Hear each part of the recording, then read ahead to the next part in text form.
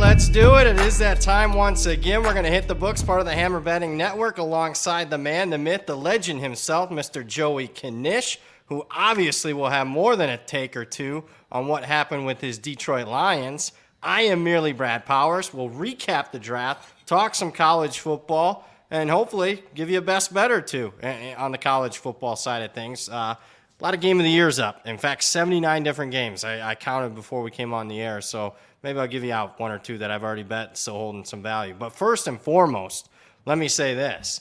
Well, let's pay some bills here as far as hit the books.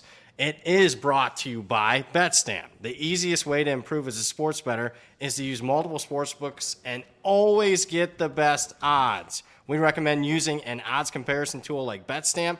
BetStamp compares odds across every sports book for games, futures, player props. You can save time and money by checking BetStamp before you bet. Download the app today. If you are looking to sign up for a new sportsbook account, please check out the offers available at betstamp.app/hitthebooks or hit the link in the description. If you sign up through this page, it helps support the show. Knish, let's lead it off. You were a man that might have been, needed a couple of extra tissues handy on draft night. Maybe they've totally redeemed themselves in the later rounds, but talk to me, man. What the hell were the Detroit Lions thinking on round one on Thursday night?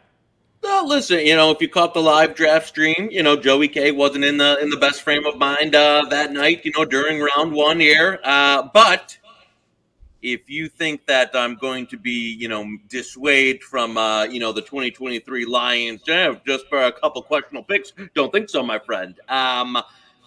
Here, my thought being, now this gets you in trouble in the NFL when you try and be the smartest guy in the room. However, my thought being that there wasn't a ton of round one grades. They went with, what I would call best player available at 3 low-value positions to start the draft. Some later-round picks that people like. I can sell you on Campbell at 18. I can sell you on Laporta. The Gibbs at 12. I'm really gonna struggle to sell you, especially just take Bijan at 6. If you're going to do it, just take the all everything every down back at 6, as opposed to trading back. I like trading back. I'm always a fan of trading back. I'm not a fan of trading back to take the second best running back in the draft at 12. So at 12. At 12. Now, you want the glass half full. You want the glass half full version is there's been a lot of people are down on the line, and I'll say from a value standpoint, from a long-term perspective, yes, there's some questions. From 2023 Lions season, though, what did you get? You got 3 plug-and-play starters at positions of need. So if anything, be a tad more bullish on the 2023 Lions, my friend. Now, I'm not telling you that's how I draft. I'm not telling you that we got the greatest value. I'm telling you for this season, they needed a back, they needed a linebacker, they needed a starting tight end. Bing, bong, boom. Lions, my friend. Don't let it dissuade you from this season.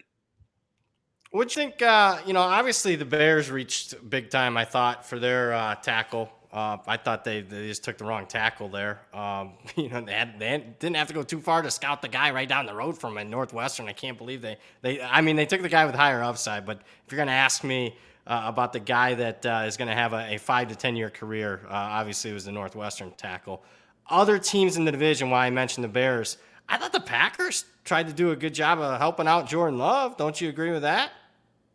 Yeah, no, Packers obviously had a great job. Bears, they hit a home run on getting the number 1 pick and then being able to land, the bag of riches there for so it was really going to be just a restocking year for them. I think obviously Bears, unfortunately, future probably looking pretty bright. But I don't think this is, if we're talking this season, it's probably a bit early. Green Bay, we'll see. If there was a division bet I would be making right now, it would be the Packers. I don't think they're the worst team in the division. You could make an argument that they're very close, depending on what you think of Jordan Love. The best or the second best. Should the Lions be plus 130 and the Packers be plus 450? unless Jordan Love is just horrific, which I don't think, maybe rookie year he would have been. I don't think he is now. That would probably be the value bet there for the division. So yeah, I think they did a reasonably nice job adding to it. And the Bears is kind of a drafting for the future type of deal, down the line. Top of the draft, what did you think of Houston trading to get a defensive player? Good defensive player in Will Anderson, but I thought that was kind of expensive. What say you, Knish? You're the NFL guy. It's the ultimate, like, when you don't fire a GM who's on his last leg and you still give them the keys, and the GM takes the keys and basically mortgages everything you have to be better right now. Like, I'm going to throw next year's pick out the window, which could be number one, which could be Caleb Williams, which could be the best quarterback, the prospect coming out since Trevor Lawrence, and I'm going to give it away for an edge rusher. I mean, insane. I don't mind taking CJ Stroud there. I thought, we talked about it, like, he was probably our second best, favorite quarterback prospect of this draft. Yeah. Some questions around, the mobility, under pressure and all that. I'm not saying he's a lock. I'm saying that the trade up for 3 is, like, absolutely disastrous. And if Stroud is not the guy, you've like blown up the organization for like 3 to 5 years. So they better hope Stroud is legit. They better hope Anderson is legit. And they better hope the team is a lot better than what most people think it could be this year, so they don't end up with the number 1 pick that they're going to have to give to Arizona. Yeah, I can't disagree with that. How about you personally betting? How'd you do? I can tell you how I did. First, I've been betting it for 7 years. First time I had a losing draft. I lost 4 different bets laying more than 400, which I'm not afraid to lay juice in the draft because, it's 90+% a lot. Stuff that's like minus 350, minus 400 when it should be like minus 1,000, minus 1,500. But I lost quite a few, 4 of them. Went like 24-14 and still found a way to lose money. You want to talk about great bankroll management? There you go. There, 63% and be negative, but it sucked. And look, a lot of my buddies didn't do well either, so it wasn't just a brain fart on my behalf. A lot of the info I got wasn't great. So how'd you do? No, I agree. I was red up until the Quentin Johnson pick. So I was staring if the Chargers wouldn't have taken QJ there, I was probably staring at a losing position. Ended up, a bit okay with that. But again, we're talking, like, I remember the COVID draft being like the most money I've ever won on a single night, like, in my entire life. And it's just like, any of the, the edges, the smaller markets, and that, I think it's going to be tougher going forward. The misinformation there was out. You have a lot of different groups that are, betting as soon as this stuff is out there, making, shaping it, making it harder. So, and as you said, like, a lot of the information I got, some of it from a mutual friend, didn't exactly come to pasture this draft. So yeah, it was not the it was not the cash cow that it had been in some years past, and I don't think it's going to be. I think it's going to be a little tougher going past. Also, like, as you said, there was a couple books in Vegas you said you can get down on, but like the legals were really, really tightening it up there. So it was tough, and I know some people, that took that.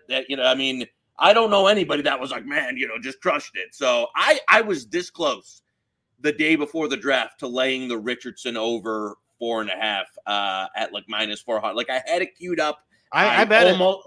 I had it. I was this close, and I just said to myself, not the draft to lay minus 400. So I just went on it. And of course, that the day of steam there, hits Richardson, and that Stroud news was like airtight until 90 minutes before the draft. So that was crazy. What'd you think of Levis falling? Number one, personally, I agreed with it. You and I both hate Will Levis. So on that behalf, I was not shocked to see that. But odds movement, I was stunned because I don't think I've ever seen a guy that was like minus 1,500 to go top 5, not even be drafted at all in the first round. stunned by that because typically, I mean, let's be honest, who's betting the draft? Guys like you and me. Not that. I mean, I'll speak for myself. I'm not the sharpest tool in the shed, but I mean, it is guys that routinely win more than they lose on average, and to see something minus 1,500 top 5 and you not even go in the top 31, stunning to me. I lost a little bit on Levis there because I thought everything that I had read, at least until the Stroud stuff 90 minutes before, I thought at the very least he's going to go 4 to the Colts. So I had, I wasn't afraid to lay under 4.5 position. So that was a double whammy. Over 4.5 for Richardson, under 4.5 for Levis, all down the drain. Yeah, that was one, like, we always preach, like, leave your own draft opinions out of it. You've got to follow the information. You got to follow the market. You got to follow the report. If we just would have went with what we thought about Will Levis, which is terrible, which is apparently what everybody else thought too. They just used it as leverage to try and, move around other quarterbacks. And it was all bad info out there. We could have, and then, we were talking about, we said on the show a few weeks ago that, it was a bad price, ended up being a bad price on the under 4.5 QBs, but that one of them could fall out. And I will tell you, if the Colts don't take Anthony Richardson, I don't know. I'm not saying he would have fell out of the first round. I'm just saying that, like, I don't know who ends up taking him at the, I think he would have, fallen through the teens into the 20s in that. So yeah, once it got past that top end of the quarterback there, it was just like, you're not using a round 1 pick on one of those guys. So, yeah, Hooker falls all the way to 68 and now maybe, listen, I don't know. I don't hate it at 68. I would have hated it at 18. At 68, whatever. I know he's old, but, if you're telling me who I think is going to be a better NFL quarterback, Richardson, Levis, or Hooker, I would tell you Hooker. I don't think that's on the highest ceiling. Yeah, I would say it too. Yeah, and I'm not saying that because, I have any affiliation towards the Lions. I'm just telling you what my eyes showed me watching college football the last couple of years. It was funny. A couple of other colleagues, so to speak, questioned our under 4.5, and obviously it was a bad price, but you and I speculating like, look, we don't like these quarterbacks outside the top 2, and we ended up being right for a change. The NFL draft experts, laughing at us, ended up being easily wrong. For getting under 4.5, we would have won under 3.5. I was going to say, I asked a few people if they saw any alternate 3.5 price. I don't think there was one out there, but I would have, was fancying to see what like the under 3.5, could have been if it was there. Because that was, once once it got out of the top 10, then you're like, this might go they might not go. Like it just wasn't so.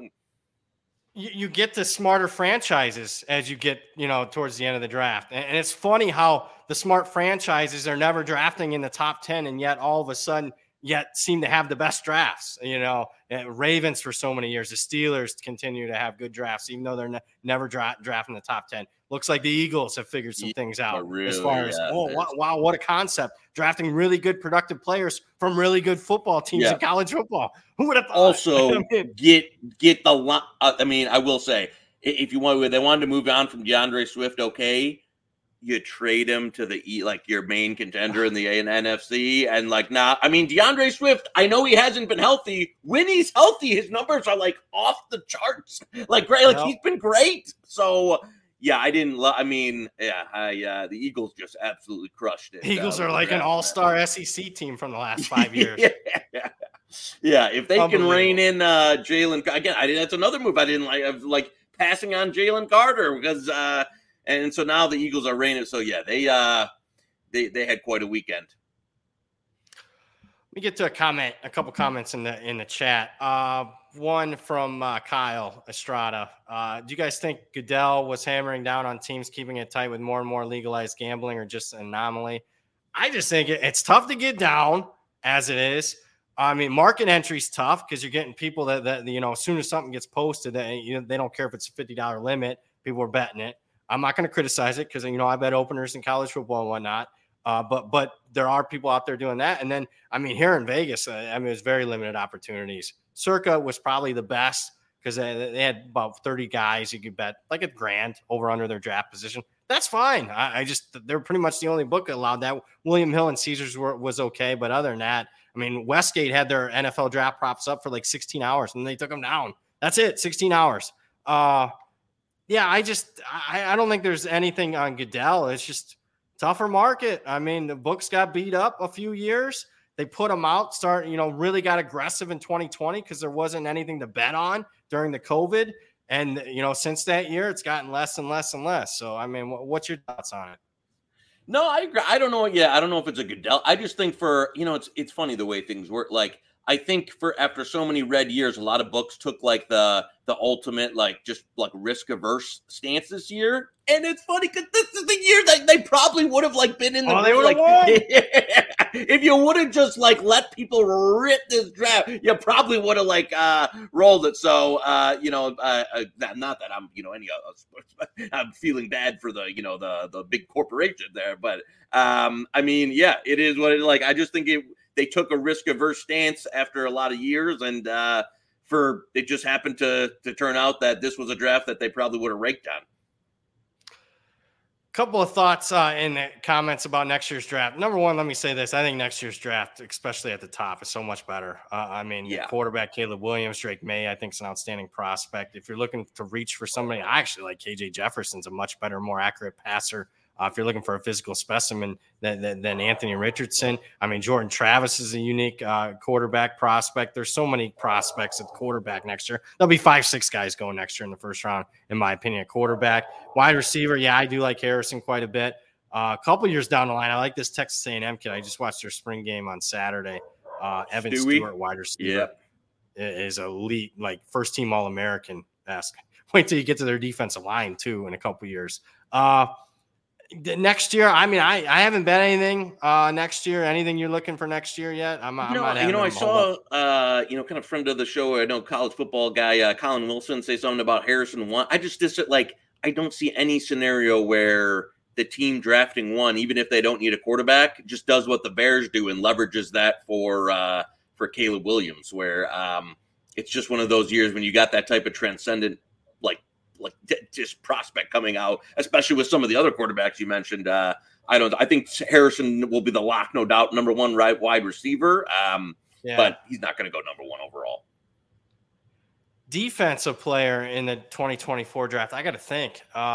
Shoot. I mean, I'd have to look at the odds. I was going to say, I haven't looked at the early. I think, one of the JTT kid from Ohio State's going to be good. Defensive end, he might explode onto the scene this year. Dallas Turner for Alabama. Jared Verse, Florida State. Jared Verse is a real deal. That's one. I don't know yet. I think it's more offensive dominated next year, to be honest with you. Between the quarterbacks, wideouts. I could see a defensive player not go in the top 4 or 5. But Verse is a really good pass rusher. And I'm surprised he came back because he would have been a first rounder this year, in my opinion. The fact that he came back was a surprise, although he probably got paid.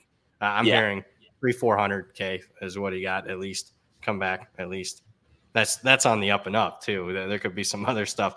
A couple other things in the chat. Yeah, minus 550 for to go first overall for Caleb Williams. I agree. When you got to look, he deserves to be the favorite. But, I mean, Drake May is a pretty good damn prospect. I'd actually taken Drake May over Bryce Young this year just because he has the size and whatnot. There aren't too many questions on his game. So, I would agree with that. I would like to bet the no. If you gave me a good price there, I wouldn't mind that. I'm trying to think if there's anything else draft related before we start talking some little hockey. And then we get to some college football here. Anything on the draft? No, I would say that puts a nice bow on it for 2023 draft, and we'll see. I agree with. I wouldn't be laying anything this far out, especially like that type of juice. It's just not. I mean, I guarantee you look at the odds changes in this year's draft in the 2 weeks. I mean, you could have gotten plus money on Bryce Young. You could have. I mean, way too early. For that, too much uncertainty there, and really, how much can you get down? And look how much money leaving your money up for a year. Yeah. As I get older, I just get less and less interested in that unless it's ridiculous odds. Do you bet in the chat, Jacob Duffy? Do you guys bet the ponies at all? I don't. I bet I made like a couple of horse bets. That's it in my entire life. Kentucky Derby, just at a party. That's it. I have like PTS. The worst beat I ever had on like any bet ever was that Kentucky Derby from like 3 or 4 years ago, where Maximum Security won, and I had like a massive price, and was like in Florida in a hotel room with like having a party and just like absolutely went crazy. I had like everybody on it, family members and stuff, and then it would then get it all. I've also had like had a couple of great folios over the years with the Derby from my guy Chris Kelly, who if you follow on Twitter, people would know, and just lost and just had great numbers and great folio and like morning line favorites and lost. So no, I hate horse racing, to be honest with you. So I don't have a tip this year. Mr. Kelly's got he's got 2 younger kids, so he's been busier than normal. So I don't have much on the ponies this year, which is probably a good thing because all it has been is for me is just pain. Fair enough. Trip in the chat. Do you guys allocate a specific percentage of bankroll for your future bets? That's a good question. It really depends. Obviously, it's on a different grading scale for me. Like I'll use it's easier for a game. Like, I mean, during a season, if I think something's off a half point around a key number, obviously I'm firing. For me to bet into a game of the year line, I need more than 3 points this time of year to fire in a bet on that. So it's a different grading scale. Do I set aside something? Maybe 20, 25%. It's different for me. I seem to find more cash as we get closer to football season. So, yeah, it's different kind of each year too. I mean, it kind of depends on how good the market is. Last year's market was the best I've ever seen as far as college football win totals. Week 1, it was the best I've ever had as far as an off-season summer betting. In this industry, you can't expect that to happen the following year. So I don't know this year. I have made about 50 bets already. I'm not afraid to bet if I think I have an edge, but yeah, I would say 20, 25%. What say you, Knish? Yeah, I think we are not afraid, especially on this show, to fire and get it in early, especially if you're getting good. I mean, if you don't bet it, somebody else is going to. So I don't mind, getting it again. Now, if I was, more limited, I don't want to sound like a douche, but if I was, more limited, cash strapped or one of those, like where, having a small bet, got the capital to expend there. And so if it got good numbers on that, or there's price I want to buy, I'm just going to go get them. So yeah, as you said, we're already in May, and like last year, there was a lot more, like options in terms of already stuff out there. So as you said, I don't think it'll be as plentiful. And I tell you that like the realignment thing, I guarantee has everybody like shook to the core in terms of not being the one that wants to like put this stuff out. So that's why you've seen only Power 5 futures at a couple places, only Power 5 win totals. So I don't think anybody wants to be first in terms of like setting these new, futures or briefly with like a totally realigned conference, because I wouldn't want to be the one putting that out there, if I was in the trading room. So we'll see. And I think they were smart, though. I mean, the portal just closed. So, I mean, if I was running a sports book, I wouldn't have put anything up. Even, college football is my baby now. I wouldn't have put anything up until, I wouldn't even think about it until this week, to be honest with you. Me personally, I would like to have a couple more weeks to sift through the portal a little bit. So I'm kind of hoping there isn't a rush here in the next 2 weeks. But I'm ready to fire. But I mean, I'm hoping May 15th instead of sometime this week. I'll just be a little bit better prepared. Let's talk before we talk a little bit more college football. Do want to get, because you had an outstanding round 1, unlike other people, affiliates. I want to hear some Joey Puck's locks. Let's go. Let's get a little Joey Ice here. So again, just so people aren't like, like this is actually coming from. I just get bets down for a sharp person here. So for round 2, if you can we're on like actual game bet, Tuesday, May 2nd, the Stars under. There's some minus. I see DraftKings says minus 115, so under 5.5, minus 115 for an actual game bet on the Stars there. Circa is minus 125. I think that's a little closer to fair. So if you've got minus 115 or better, I see a couple of those out there. That's a bet. Series price wise, went back to the well with the Oilers. So basically, Oilers is like best price you find out there over the night. Panthers at 155 or better. That's not too widely available, but there's a couple of, like, I see a 155. There's one place 158. So that's pretty thin, but 155 or better. And then the one loss we had last round was the Stars beating the Wild. Gonna go back to the well with another Stars fade with the Kraken. Again, this is another one that's a little thin, 165 or better. I played some 170 this morning. I think there's a one place, a BOL has a 165 there. So see a couple of other places that want. So a couple of those are thin, but again, to recap, Oilers best price available, Panthers 155 or better, Kraken 165 or better, and then actual game bet for tomorrow night, Stars under 5.5, minus 115 or better. There you go, rapid fire, folks. Off season, we got picks. Joey Pucks. There we go. Hey, listen, we're not going to let the people die. If we had more college football, but instead we got to get the ice going here with slim pickings. So, winners, man. I know there's a lot of Leafs. I know every person outside of the two people here that works for this company is probably a Leafs fan. So, it just it's the price. I mean, again, just playing prices here. I know every Maple Leafs. I know every in Canada is going to be probably go to Pro Line and get like Panthers plus 480. So yeah, maybe I should wait and have Zach go down to the Pro Line and get like Panthers 100-1 to win the series. But I just it was a little bit of a just a numbers play there from our guy on Panthers. Let's go to college football. And I'm just going to lead with this with a bet. Oh, I know. I hope I know where you're going. I think was actionable over the weekend. We're going to go to DraftKings. So anybody listening right now live to this, we're going to go to DraftKings. They have a ton of college game of the years up. We're going to go to a game on September the 16th. It's moved a point and a half. I think it's going to move 2 points, maybe in the matter of 5 minutes here.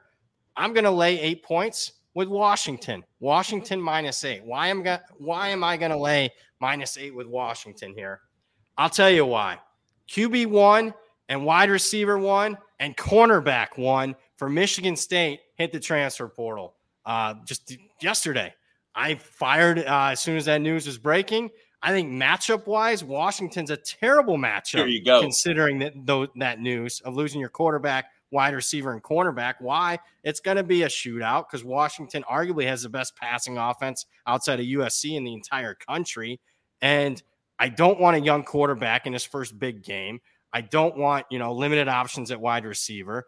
I already got a shaky Michigan State pass defense has been their weakness the last 2 years, and now I'm losing a cornerback. I just don't see how they keep pace with Washington. Am I a big fan of laying points on the road, Pac-12 against Big Ten? Not really, but Kalen DeBoer to me is a really good coach. They're a loaded team. I watched both of these teams' spring games, and I didn't see it beforehand with Michigan State. I didn't see a lot of optimism. You and I talked about it. I was like, I don't think they're going to have a winning season. Now I know they're not going to have a winning season in East Lansing. I'm not a fan of Mel Tucker, so for me, I'm going to lay it here. I think this closes, 10-ish. What say you, Knish? No, I agree. I know this is one that, started out a lot lower in the, summer and has been better, but I that's only way. I mean, Keon Coleman was the best player on the entire team, offense or defense. Yeah. He's a guy who has a chance to be a first-round pick. I think, word on the street, there's been some LSU, not only in, college football, but in, women's they're not afraid to spend money down there at LSU. And word on the street was they had been making overtures to a lot of players, and I think Mr. Coleman was one of them. And I not only from the talent perspective, but I mean, you have your starting quarterback, your best player, and another corner bail on you at the 11th hour before the portals closes. What's going on? There's a little something wrong with the brew there, and They lost two of their best position coaches. There's some heat happening there in East Lansing. And they didn't change out, the defensive coordinator, who I really don't like. And I mean, you've got I tell you what, and I'm not to be like a culture guy, but like they've churned so much of the portal there in the last few years. It's like you've got this revolving door of new guys where, and to be honest with you, most of them haven't really turned out to be great players. That I don't know. We thought we were not optimistic about the Michigan State season before this. Now it's like, whoa. I think they've got a couple of okay quarterback options beyond Thorne, but they got nobody to replace Coleman. The secondary was bad, and now Brentley's gone. And just the overall optics of it is not good. Especially like there were some guys posting on Instagram about the Coleman thing. And they had been really, really trying to keep him and putting NIL packages in front of him. And it looks like he really, I mean, to go at the last second there, that is really tough. So yeah, I think Michigan State's up against it this year. Be interested to see what their win totals come out around. 5, maybe. I'll have to look at their schedule. But yeah, and let me be perfectly clear. I don't think Peyton Thorne's worth that much. But he is a 2-year starting quarterback, and now you're going to a guy that really neither quarterback, that Noah Kim and the Hauser kid that has, a strong arm, but I don't think he's been able to put it together.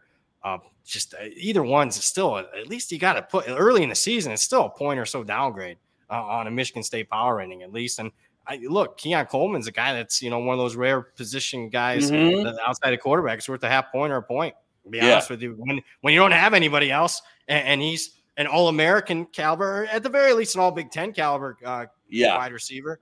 And a cornerback, a quarter. They went through this spring with Thorne getting like reps with the ones and giving him the spring game with the ones. That's what they were saying. Oh, he got the Michigan State because I joked beforehand, I'm perusing Michigan State message boards, but the message boards are saying, "Oh, Thorne got beat out." I'm like, "You're a Michigan State fan. Did you even bother watching the spring game?" Thorne got all the number 1 reps in the spring game. I mean, they said there was a competition, but I came away thinking, Thorne's going to be the starter.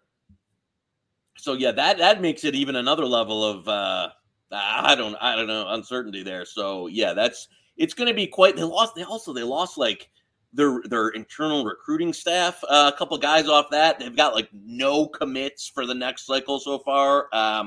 It's going to be, and you've got this, Jimbo Fisher situation similar where like after last year, if Jimbo wasn't like guaranteed another like 7 years of money, he would have been fired. Right. You're going to be in a situation where you could go 4-8. And what are you going to do? No one's going to cut the guy a $70 million check. He's just going to bring him back. So yeah, I am a little surprised, though, they didn't shift some of the pieces around on staff more. So the guys who left didn't leave because they got pushed out. They left because they like the best position coach. They got hired away. So, man, yeah, it's going to be a little bit of a sweat there in East Lansing. I do agree with Jacob in the chat. I did the one position I came away and I liked was running back. I like the Connecticut transfer there. Yeah, and the Berger Carter, is a decent backup. Yep, that was one takeaway that I liked. From Michigan State, but I don't see him keeping pace with Washington as far as a matchup early on because Washington's going to have success through the air. Did last year in that game. Couple more teams I want to get to, and then I'll leave you the board. Let's talk other shocking transfer news last week. But since we last talked, Tyler Buckner to Alabama. It's very concerning to me that Alabama. I'm not stunned by the news, but I am a little surprised. Number one, especially if Tyler Buckner, if they think he's going to be the starting quarterback, then Alabama's in worse shape than I thought because I'm not a big Tyler Buckner fan. There was such a considerable difference between Sam Hartman and Tyler Buckner in that spring game. It was like watching two different teams. The way Notre Dame, I'm obviously a Notre Dame fan, the way they split up the teams, you would have said, there's people joking that made Tyler Buckner's team like a touchdown favorite because he had all the skill position first team guys. He can't do anything, 0 points. Sam Hartman's playing with walk-ons at skill position, boom, bang, 3 touchdowns in 1 half. And the fact that they think Tyler Buckner can go without a spring Alabama's seen their quarterbacks in the spring, and they're going to choose to take Notre Dame's backup. I mean, I know he has experience in the Tommy Rees offense, and he's shown some flashes of like decent athletic ability, strong arm, but he's not an accurate, consistent passer. He has more interceptions than touchdowns. He's thrown 4 pick sixes. He can't stay healthy. He's had like 3 or 4 significant injuries in the last 4 years. He's barely played in the last 4 years. I don't get it, man. Alabama, in my opinion, is as vulnerable as I've seen him in 15 years. What say you, Knish? Because it's like he also like his skill set kind of already mirrors the guys they have, which are like kind of athletic quarterbacks, but not super accurate. You're worried about like, can Milroe push the ball down the field, or is something going to be accurate enough as he turn the ball over to him? And then you bring in almost a guy who's had all those career issues. It's kind of more of a running quarterback at his best. So I guess, I mean, I think, this was a Reese backstop there of again, but like, is he going to go into your fall camp as QB1?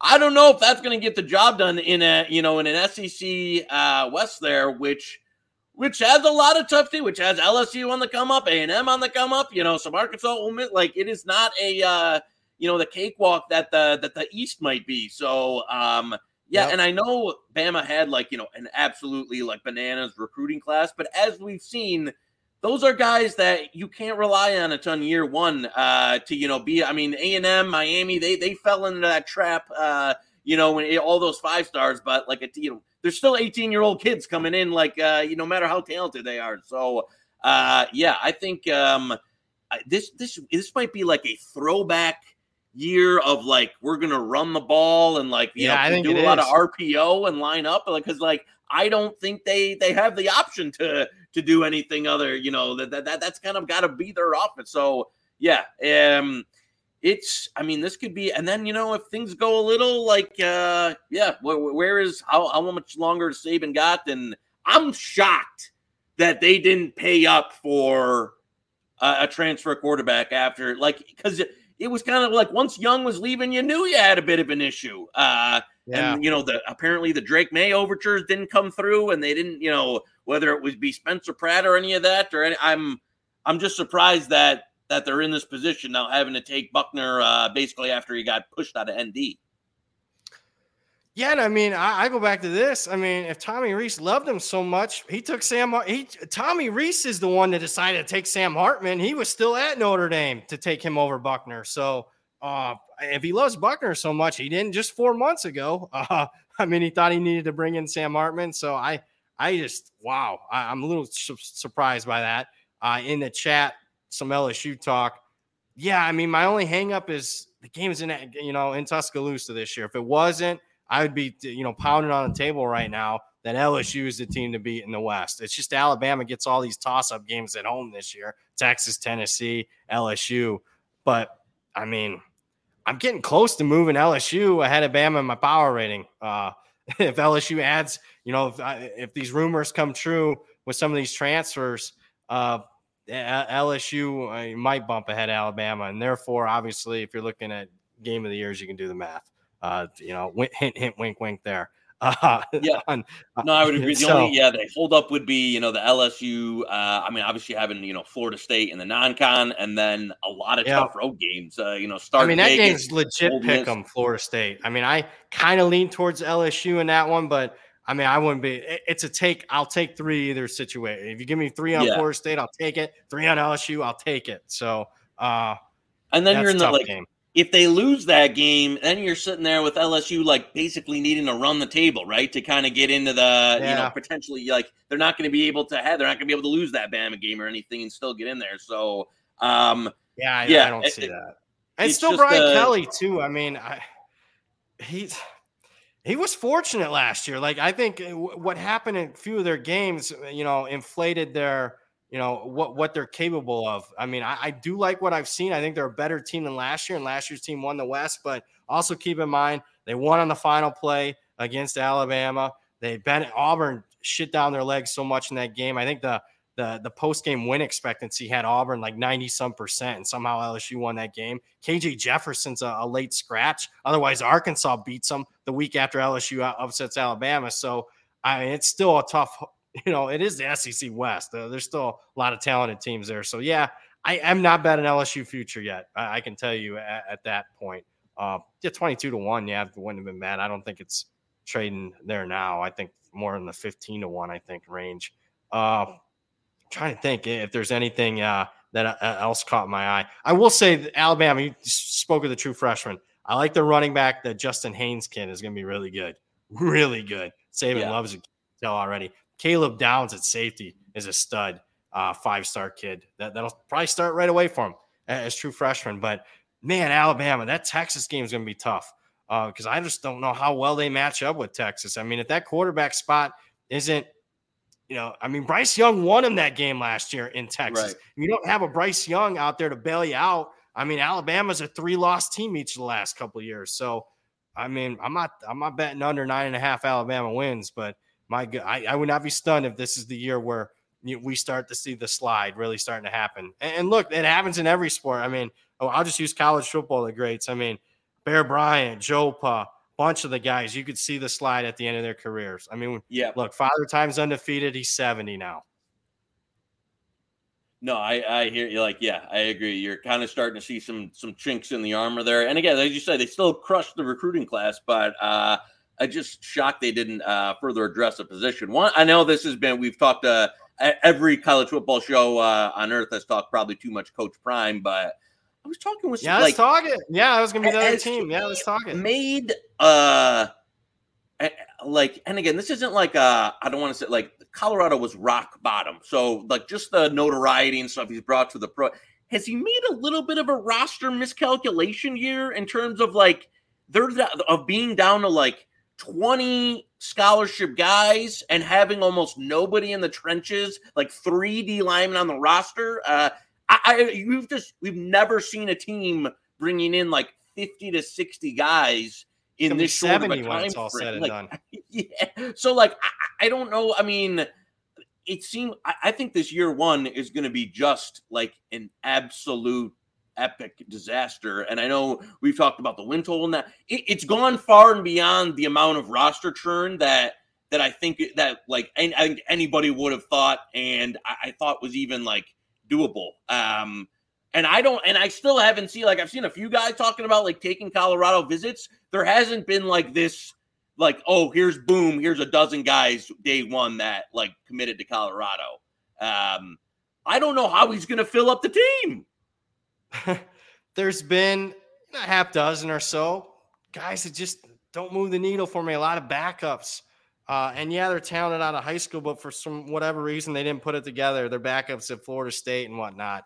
I just don't the difference in player level as far as the transfer portal compared to what it was in January when you have the Sam Hartmans and the Learys and a bunch of these players available. And right now, I mean, it's night and day. I mean, we talked about it last week. If you pull up the 247, the top 300 transfers, currently that are available now, there was 5 or 6 out of the top 300 were available right now. So I just don't, maybe I guess if they pull a bunch of grad transfers, I could see it, but there's no question that post spring, there was probably 5 or 6 guys that entered that portal that they didn't want. And they pushed a lot of guys out, but there was 5 or 6 guys, key depth guys, maybe even guys that are going to be starters that entered the portal they didn't expect. And I just don't see it. And I know they're in the Pac-12. The reality is Pac-12 is a lot better than what it was even a couple years ago. I mean, there's 5, 6 legitimate teams, and I would say almost all of them,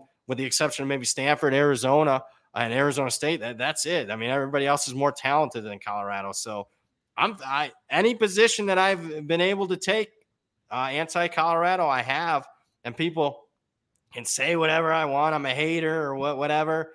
I'm giving Dion the benefit of the doubt. I have in my power ratings right now, Colorado is the most improved team in the country, and I still can only get 2.5, 3 wins. That's it. And I've upgraded their power rating 2 touchdowns from last year. No, and as we touched on that, when you're trying to rebuild the trenches, the transfer portal is not the really good defensive and offensive linemen. There's usually only a handful of them. They all get picked up by the top programs. And then, as you said, you're talking about guys that either weren't starters or are from smaller programs. and there's just not that many guys, like 300-pound talented guys out there inside. So he's going to be taking a lot of questionable talent just to have enough bodies on both lines. So yeah, this could be I don't know. I think they've made a bit of a miscalculation there in terms of just roster management. Yeah, and we'll see what ends up happening. I just think we've never seen it before. So, I mean, it is an historical outlier. I like to bet against outliers. So, I mean, that's why I've tried to fade Colorado as much as I can. I mean, it'll be a decent data point moving forward. We can see how it works. I'm just being negative. I don't think it works. I don't think it's going to be great. 13 guys from the scholarships. There's 83 scholarship players on last year's roster. 13 are left in less than a calendar year. That has never happened. And he doesn't have a talent base like Lincoln Riley had last year. I know Lincoln Riley turned over not near as much, but he still turned over 40 or 50 guys last year on SC, had a lot of success. Still doesn't, I mean, he had a much bigger talent base than what Colorado has. And the transfers, and their defensive trenches were a disaster last year. Like that's USC, and their trenches were bad. Went 11-1. That was a 8-4, 9-3 team parading around 11-1. And guess what? It caught up to them in the last two games of the season. Utah smacked them in the Pac-12 title game. Tulane beat them in the bowl. So finally, the team was number one in the country in turnover margin. If they weren't, 8-4, 9-3. So improved, but not what everyone's making them out to be. I will say, speaking of transfer portal, team that did upgrade and took some key guys at the line of scrimmage was USC. They arguably took the top offensive lineman available post-spring, the kid from Wyoming, and they took the best defensive lineman, the Alexander kid from Georgia. So that was a team. I came out of spring. I'm like, they need a couple more guys at the line of scrimmage. I'm not buying the hype right now. Well, they got a couple guys. So in my power ranks, USC has kind of separated themselves from the Utah, Washington, Oregons of the world, where I'd favor them on a neutral field where, by 3 points or so over those teams. So they did hit a home run in the portal. Any other news that's caught your eyes here in the last week is around the portal? No, I think that was I'd be interested to see, I think now, as you said, the next week or two, like where some of these kids land, especially some of the Keon Coleman's one that we'll definitely have an eye on there. So I'll be interested to see some of the shuffle that happens here. Coming up. Oh, where have you heard where's Peyton Thorne going? Auburn? Some of the MSU. Yeah, there was some Auburn buzz yesterday. In terms of, not from it was more from like the message boards, not from like, the 24 credible reporter types, but yeah. Auburn was the rumor that was trying to get him. So we'll see. So I don't know exactly where he'll land yet, but that was the early kind of rumor in the clubhouse. Along with like every person being rumored to Colorado there for having spots open. So yeah, we'll see where a couple of these guys land and kind of who's reshaping the roster in the next and getting kind of a couple of critical positions next week or two. More wins this year, Jackson State or Colorado? Jackson State. Yeah, there's still some Jackson. Yeah, there's still plenty of guys there, and they play in a bad division, bad conference, and I can tell you without even looking at it, it's Jackson State. Yeah, but I will say this. I bet FCS. I will be betting against Jackson State. I don't think they downgrade their power rating enough to start the season because that's a dumpster fire too. But yeah, and one thing I want to mention, because I went back through it. I'm like, man, Dion, like everyone's talking, well, he turned over the roster at Jackson State and won immediately. Well, yeah, he had more talent than everybody else. And I throw out the COVID year. Because 2020 was all sorts of messed up. I looked at the last 2 years where he had the great record, but I looked at the best teams he faced, and there was only 6 that had comparable talent to Jackson State that he faced. Jackson State went 3-3 in those games, and I'm talking teams. Well, how did I compute it? I just looked at teams in the top 200 of Jeff Sagarin's power ratings, which aren't perfect, but they're a good starting off point for an FCS power rating. Went 3-3 against the 6 best teams he faced. Every other team that he faced, they were significantly favored. Kudos to him. They won every game. But how many games can he say that on the schedule this year? Colorado State, Stanford, maybe. Everybody else is going to have more talent than him. So I think he's in for a rude awakening. A guy that's been better than everybody else in his coaching career and his playing career. How does he handle it when it doesn't go well? I like that he's kind of honest and candid, but man, when you get your teeth kicked down your throat, I'm not sure that's going to work very well. What's your thoughts on that, Knish? Yeah, this will be obviously the first time kind of like facing the adversity there for Dion and Ted, and especially like, yeah, as you say, I think it's not only going to be like there's a chance where it's ugly, like not just like we kind of lost, had a disappointing season, win 5-7 or so. Like there's a chance it's like 1-11 with a ton of games where you're getting like smashed. So I don't know. I don't know how much leeway he's got there and how he handles it. And I know like it's one of those where when the cameras are around and you're giving them big speeches and everybody's coming in and that's one thing. Different when the cameras are around and you just got you lost by 60 to USC. So we will see. I will be rooting for TCU, Nebraska, and anybody else I can get my hands on as far as betting against Colorado. Any other closing thoughts? Keep in mind, guys, in the chat, we're asking spring game recaps.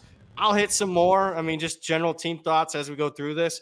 I mean, guys, keep in mind, we might be stuck. I mean, there's no markets opening up here. We'll have similar markets. So I'll try to keep some for future weeks. But hopefully in the next couple of weeks, we'll have week one stuff. We'll have a bunch of stuff you can get your hands on as far as bets. Hopefully some win totals out there as well.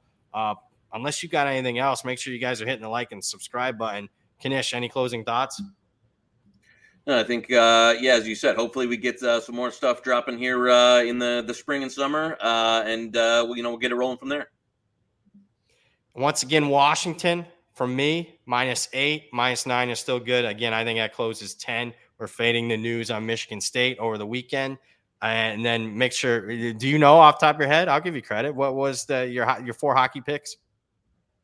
Yeah, Stars under, Oilers series price, and then if you best price out there on Kraken and Panthers. -155 or less. You said. I wrote them down. That's how much. Yeah, I'm trusting. All faith is in with Knish. Panthers plus 155 or better. Kraken plus 165 or better, and the under on the Stars, and then I the Oilers was a. I'm way too exposed on this Oilers team and series. So when Vegas wins, I'll be coming over to start burning down the whatever center they call it where the Knights play. T-Mobile. T-Mobile. Yeah, I won't be. I'll be like a team. I'm a Verizon guy anyway. There you go. That, ladies and gentlemen, is Mr. Joey Knish. Guys, make sure you're subscribed to the Hit the Books YouTube channel so you can get notified in real time whenever a new episode drops or we go live. If you do enjoy our content, please smash the like button. If you're listening in audio form, please rate and review 5 stars. For all our show updates, make sure you're following at Hit the Books HQ and at the Hammer HQ on Twitter. For Joey Knish, for our tremendous producer, Zach Phillips, I'm Brad Powers. You just listen to Hit the Books.